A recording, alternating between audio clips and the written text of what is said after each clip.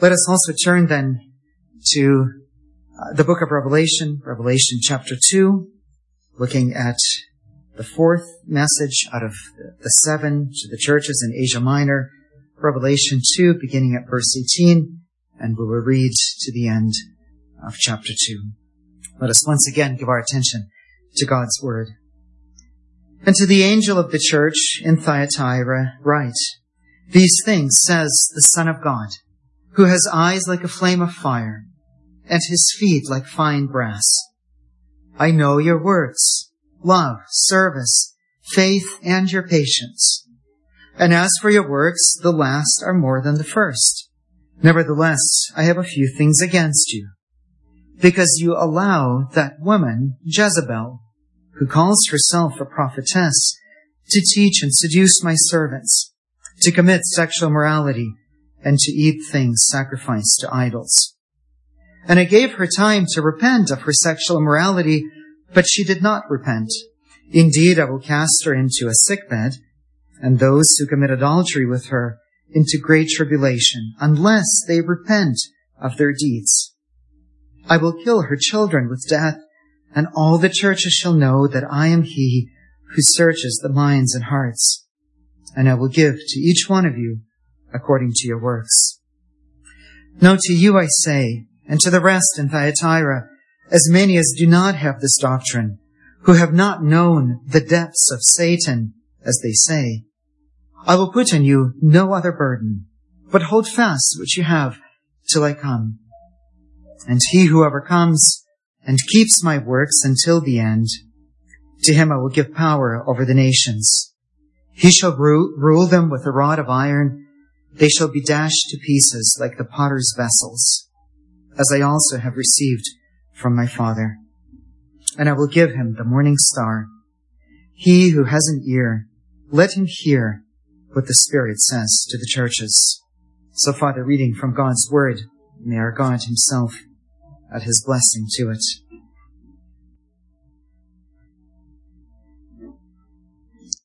Dear brothers and sisters, Thyatira, the city of Thyatira, was the least significant of the 7 churches that are mentioned in the book of Revelation, 7 churches in the cities of Asia Minor. And yet, Jesus' prophetic message to this particular church is the longest of the 7. The least significant city receives the longest message. And you maybe have heard preachers talk about this from the pulpit, or maybe in a Bible study or in a book. You've learned this before. Often in the Bible, there's a kind of structure in which things being discussed, like let's say here, the 7 letters to the churches, the 7 messages, such that what is in the center is central, is a kind of a key to understanding the rest of the messages. What is placed in the center is often of importance. This is often very helpful when reading the Psalms. Often what's central in the Psalm is in the center of a particular Psalm, for example. And so the least significant city, the most obscure one to us, receives the longest message and is placed in the center. And even this small detail reveals to us something about our Lord Jesus Christ. And Jesus does not despise the day of small things. His thoughts are not our thoughts. His ways are not our ways. His thoughts are greater than our thoughts. And what Jesus, especially in a very direct way, tells this church in Thyatira is that his church must always reflect his purity. Just as he is pure, so his church is called to reflect his purity. And as is Jesus' custom in these letters, these prophetic messages to the churches, at the very beginning of every message, Jesus gives each church a revelation, a reminder of who he is. And that's very fitting and appropriate if you think of the great prophecy in Jeremiah, quoted then later in the book of Hebrews, chapter 8. The greatest blessing of the new covenant is that from the least to the greatest, God's people shall know God. There's nothing greater than to know God. And so Jesus reveals here a particular part of his identity and his work to us. These descriptions are always tailored to the specific need of every church, revealing truths about his identity, who he is, and his work, what he has done, in a way that each church needs to hear these particular things. And Jesus opens up, of course, for us these windows into his identity, into his work, because if we knew him deeply, knew who he is in a more profound way, and knew his work, the depths of his love and his sacrifice for us, then we would, from the heart, joyfully obey his call to holiness. And so Jesus describes himself to the church in Thyatira as the Son of God, who has eyes like a flame of fire and his feet like fine brass. And it's not hard to understand what these words mean. In the Gospel of John, by the same human author as the book of Revelation, in John chapter 5, we read in verses 17 and 18, when Jesus calls God his own Father, Jesus says, "My Father has been working until now, and I have been working." And then John 5, verse 18, "Therefore the Jews sought all the more to kill him, because he not only broke the Sabbath, but also said that God was his Father, making himself equal with God." To say that God is Jesus' Father in this unique way means Jesus is equal with the Father, with God. When Jesus says, "These things says the Son of God," this is a claim of divinity, a statement that Jesus is fully God, as divine as the Father, of the same substance, the same nature as the Father.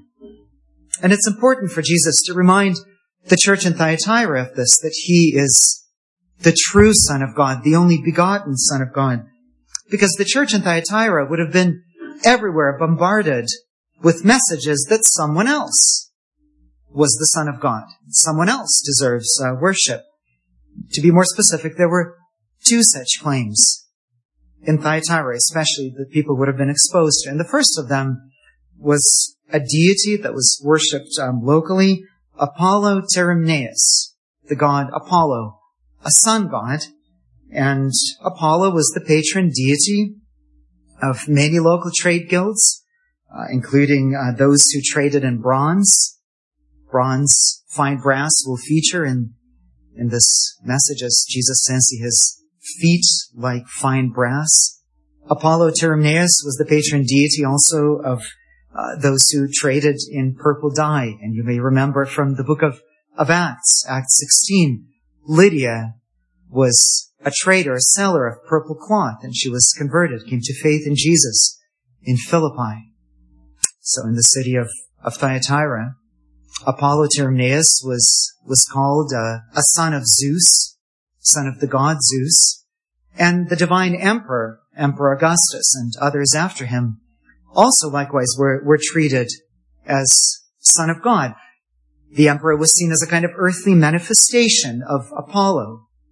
And in fact, you may research this online. There are coins from Thyatira on which the god Apollo, pagan god Apollo, and the emperor are together represented as sons of Zeus, sons of God.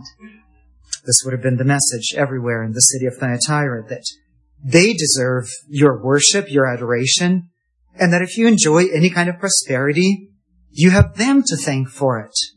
The many gods, Apollo particularly, and the emperor who provides for your well-being. But Jesus says, he is the Son of God, and no one else. We must worship him alone and depend on him alone for our well-being, including our economic well-being, just as the church in Thyatira had to. And it's also not difficult immediately to understand when Jesus says that he has eyes like a flame of fire and feet like fine brass, like burnished bronze. Maybe it says in some of your translations that with his bright burning eyes, Jesus punishes his enemies and purifies his church, purifies what is impure with the fire of his gaze, and with his feet like fine brass. Well, in the ancient world, when You would have primarily traveled on foot in sandals, and your feet got dusty and dirty. Jesus says his feet are bright and pure and dazzling. The very foundation of his being is so pure. He's pure through and through. But this description, though immediately accessible and easy to understand if we have any background in Scripture, actually has deep roots in the Old Testament. And we would do well to trace those roots, because we get then a fuller picture of who Jesus is. And we see him then as divine judge, savior, and warrior in those terms. Son of God, with bright burning eyes and feet like fine brass. And from Psalm 2, we see that when Jesus calls himself the Son of God, he wants us to understand that he is the divine judge, the judge of the universe, who searches the hearts and minds of every human being. And we know we are right to look to Psalm 2 for our understanding of what does it mean that Jesus is the Son of God, because at the end of the message to Thyatira, Jesus quotes from Psalm 2, those words that are so helpfully indented in the New King James, showing us that it's a quote and a poetic quote. He shall rule them with a rod of iron.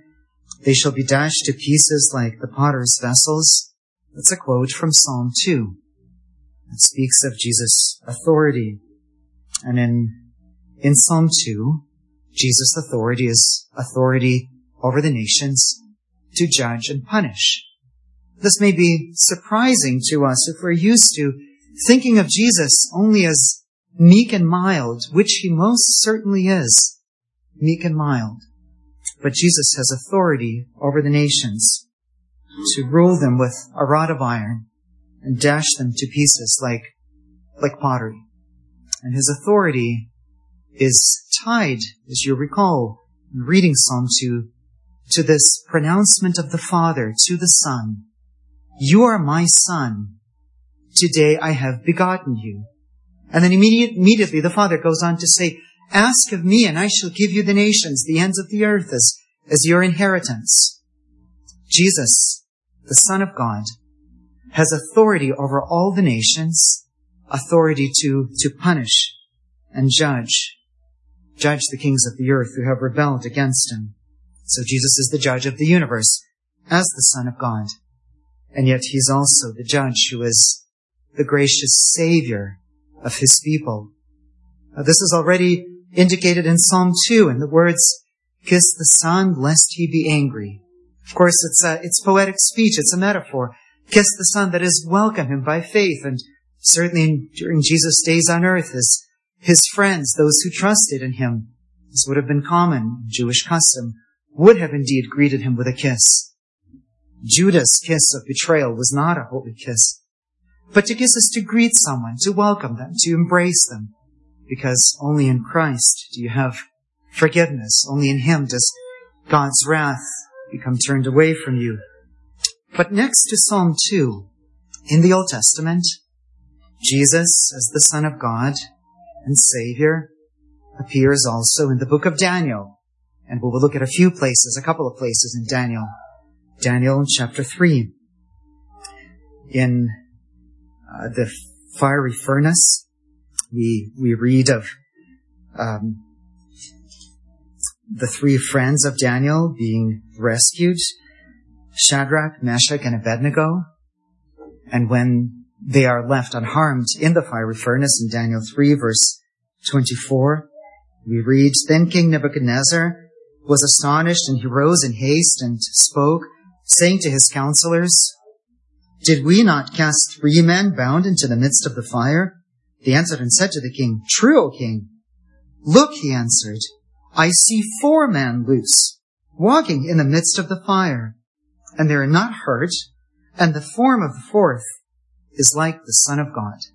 Jesus says, he is the Son of God. The Son of God, in Daniel 3, rescued his people, the 3 friends of Daniel, from a fiery trial. And this, of course, prefigures for us what the incarnate Son of God, the Lord Jesus Christ, would do for us and rescue us from the fire of God's judgment that you and I deserve. because the fiery judgment of God fell on him. He took hellish punishment, hellish suffering, the suffering of hell on himself. And therefore, when he says he's the Son of God, yes, he's judge, but he's also the deliverer of all who trust in him. And this would have been great comfort to the people in Thyatira, as when you resist the pressure to participate in idolatry, you would most certainly deal at least with ostracism, and often quite worse. Jesus says, remember, I am the Son of God, and I can deliver you, and deliver us, even in this present life, spiritually. No, not always from every physical trial. Jesus does not always rescue his people from those, what their persecutors want to inflict on them, but by his Holy Spirit, he keeps our souls secure and rescues us from all eternity, allows us to overcome, even when overcoming looks like martyrdom. And then while we're in Daniel, one other place where the image of the bright, burning eyes and the bronze feet comes from. Daniel chapter 10. Daniel 10, verses 6 and 16, we read about a mysterious figure, this time called the Son of Man, who comes to Daniel. There comes a certain man clothed in linen, and Daniel 10:6, Daniel says, his body was like beryl, his face like the appearance of lightning, his eyes like torches of fire, his arms and feet like burnished bronze in color, and the sound of his words like the voice of a multitude. And a little later, he is described again as one of the sons of men. This mysterious figure is the same one who was with Daniel's friends, with Shadrach, Meshach, and Abednego in the fiery furnace, because the description is the same as that of Jesus. And just as Jesus is described in the book of Revelation, in chapter 1, verse 13, as the Son of Man, here in chapter 2 as the Son of God, so we too understand that even in Daniel, this mysterious figure, Son of Man and Son of God, is a prefigurement before the incarnation of Jesus the Messiah, and that Son of Man, of bright, burning purity, came to tell Daniel that he is fighting kings who are the enemies of God's people. That's what Jesus, in the book of Revelation, tells his people as well. He will fight his enemies. He will dash them to pieces like pottery. Now, brothers and sisters, this appearance to Daniel tells a very important truth. It tells you and me a very important truth. Jesus is pure from his feet up, pure through and through. And as his bright, burning gaze is upon the church, he searches our minds and hearts, searches out the impurities in us and in our communal life together, as a congregation, as a church. And he's calling us to purity and repentance. So Jesus, Son of God, with bright burning eyes and feet like fine brass, is the divine judge and savior and divine warrior. And it would have been great encouragement for the church in Thyatira to know that Jesus' bright burning eyes see the good in them. That Jesus knows their works, verse 19, their love, service, faith, and their patience, that is their perseverance, their patient endurance. And Jesus says he sees that their later works, their last works, are more than the first. And it's clear from the rest of the book of Revelation that when these things are grouped together, works and love and service, these are works of witness. Works that have to do with living in a consistent way, confessing the Lord Jesus Christ with your words and with your actions. And the church in Thyatira, many of them were excelling. They were the opposite. If you recall, the opposite of what was going on in the church in Ephesus. To the church in Ephesus, in the beginning of chapter 2, Jesus says in verse 4, I have this against you, that you have left your first love. And to Thyatira, he says, I see you with bright burning eyes, and you have grown. You are doing now better than you were a while ago. Your works have grown. And brothers and sisters, whatever your background in the faith, whatever your distant or more recent past, take heart in this.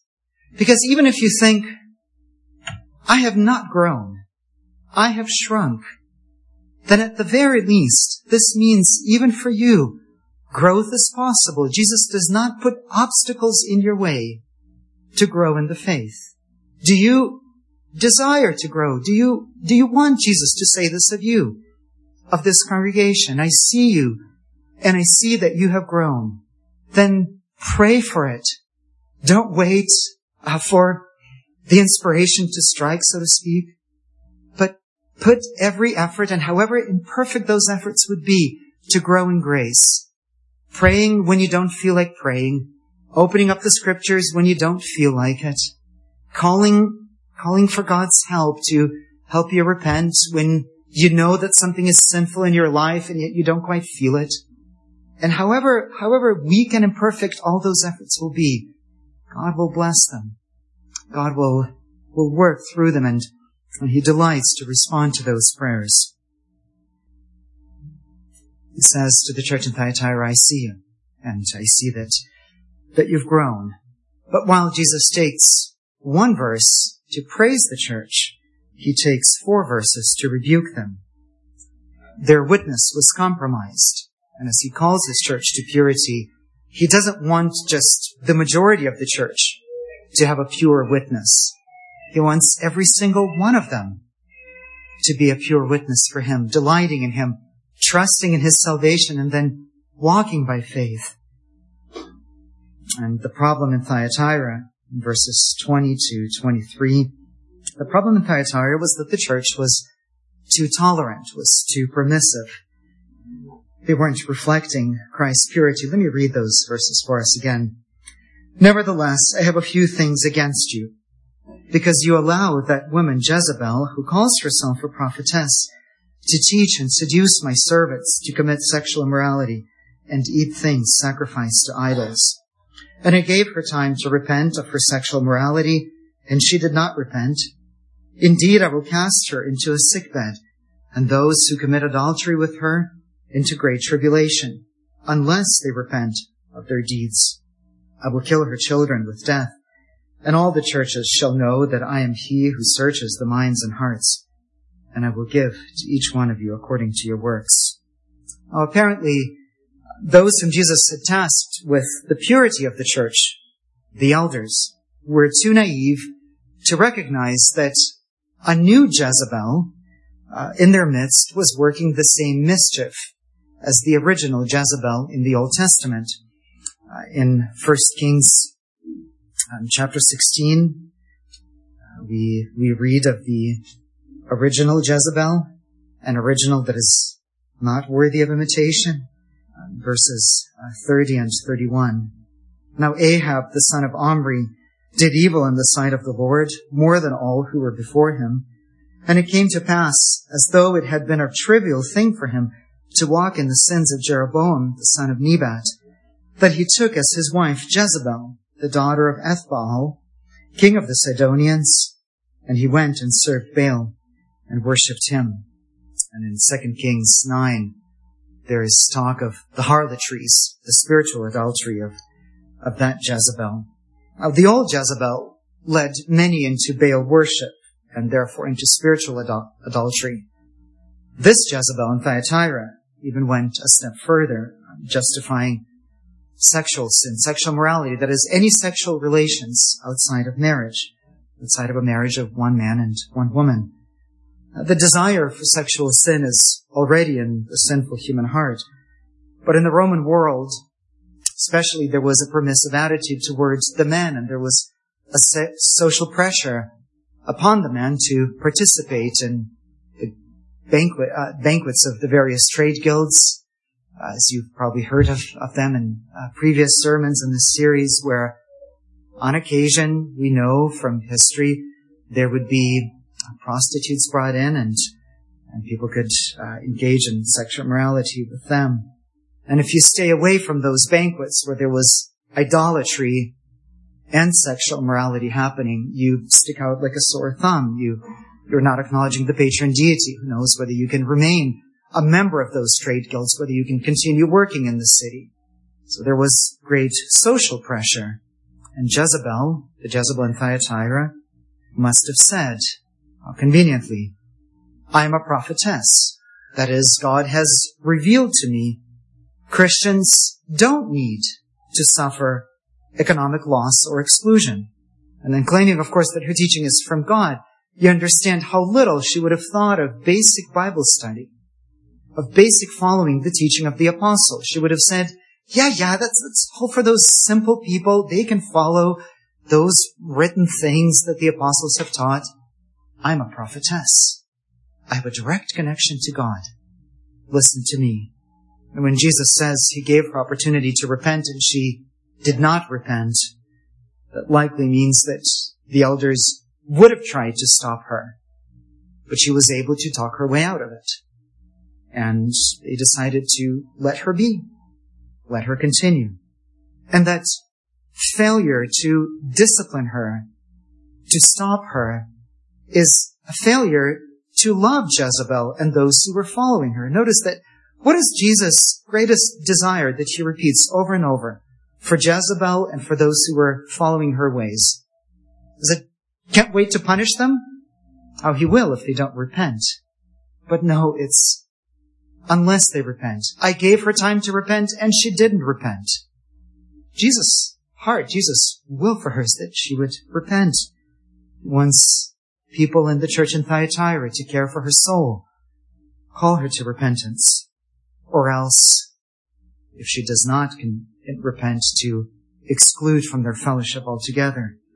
It's as if Jesus was telling the church in Thyatira, dear ones, my dear ones, you must learn a spiritual lesson from what you know in everyday life. You know, at least the metal workers, the dealers in fine brass, must surely know how you need purifying fire to produce fine brass, to burn up the impurities so that the brass does shine and becomes fine brass, becomes burnished bronze. You need not be afraid of applying a purifying fire of discipline to the church. Now it must be a purifying fire and applied in love with a desire to see repentance on the part of the offenders. But don't be afraid of applying it. And Jesus says if they don't do it, he will intervene, as he did in Thyatira, intervene with his word, and through his providential ordering of events, he intervenes in churches even today to purify them. And it may surprise us, again, if we're only used to thinking of one side of Jesus, of the meek and mild, which he again certainly is. It may surprise us how strongly Jesus speaks, that he says he will judge Jezebel and all those who follow her ways. But what Jesus is doing here teaches us, of course, that the church must reflect his character and the character of his heavenly kingdom. Now remember, the Church of Jesus Christ is the only place, the only institution, the only body that represents an outpost of the new creation in this world. The kingdom of God is the bride of Christ, and the new Jerusalem will come down from heaven, and nothing impure will ever enter the new Jerusalem. There will be no idolatry in the new Jerusalem, just as no suffering, so also nothing impure will ever enter it. And that is why nothing impure being advanced in the church can be tolerated. The bride of Christ are his saints. The Jerusalem from above is his bride, and nothing that opposes Jesus, nothing that opposes his name, opposes directly his will, can be tolerated and allowed to flourish in the church. When Jesus intervenes in the church in Thyatira, again, it is not out of a desire simply to punish and judge, but it's also not just to purify Thyatira, but to be a lesson for the other churches. Then all the churches will know, Jesus says, that he searches minds and hearts. That's probably not how a church wants to be known among other churches. If Thyatira doesn't repent, then that will be their role for the other congregations. They will be a kind of object lesson for how Jesus deals with disobedience. The words of Jesus here echo his words in the prophet Jeremiah 17, verse 10. Let me read for us. I, the Lord, search the heart. I test the mind, even to give every man according to his ways, according to the fruit of his doings. Jeremiah 17. In Jeremiah's day, God was threatening national exile for national disobedience. Here, there is so much more at stake that those who don't turn and don't repent will miss out on sharing in Jesus' end times authority, Jesus' rule and judgment over the nations. In verse 26, those who overcome and keep his works to the end, to them he will give the power over the nations. And the implication is, at that time, when the nations are judged, there will be only two groups of people. Those who are with Christ, who've trusted in him, for whom he was the Savior from the fiery furnace, and the Lord who calls us to holiness, and those who are judged. There is no third option. Jesus says to those in Thyatira, I want you to be in the first group, to persevere, to overcome, to keep his works, to keep bearing witness to him in a consistent way. Jesus wanted Jezebel to repent. We've seen that. But if they don't, at least they wouldn't at the time of Jesus writing the book of Revelation. But if they did rather, they would receive something else, not just authority with Jesus to judge, but he says, to him who overcomes, I will give the morning star. If you were here last Sunday evening, you may remember the oracles of the prophet Balaam in the book of Numbers, chapters 22 and following. Balaam was a pagan prophet who specialized in cursing people. Curious specialization, but he could not curse the people of God, but he could give wicked advice. In his fourth and final oracle, Balaam saw a vision. Numbers 24, verse 17. Balaam saw a vision of a star rising out of Jacob. That is to say, a scepter, a ruler rising out of Jacob. And this star, this scepter, this ruler would crush Moab and all of God's people. And at the end of the book of Revelation, Revelation 22, verse 16, Jesus says, I, Jesus, have sent my angel to testify to you these things in the churches. I am the root and the offspring of David, the bright and morning star. Jesus is the morning star, whom even pagan Balaam couldn't help but see, a star arising out of Jacob who would crush all of God's enemies. Jesus is the morning star, and Jesus says to all those who overcome, he will give himself as our true spiritual nourishment. He will give us fellowship with himself, closeness with himself. Now already in this present life, as by faith you seek to follow him, and then especially in glory, the fullness of fellowship with him, when you see him, behold him face to face, in his presence forever, in his pure fullness of his kingdom, where nothing impure will ever enter. Now, is that you, persevering by faith, even now, not just saying the right things about Jesus, but confessing him with your life and striving for purity in your sphere of responsibility, so that both you yourself and others can experience that fullness of blessing of being with Christ. Let us be individually, as families, as a congregation, those tasked with ruling for the good of God's people in the church, as elders and those who serve in various capacities. Let us all then follow our Savior, trust in him, in his salvation alone, in his propitiation for our sins, and let us let us strive to reflect his purity. Amen.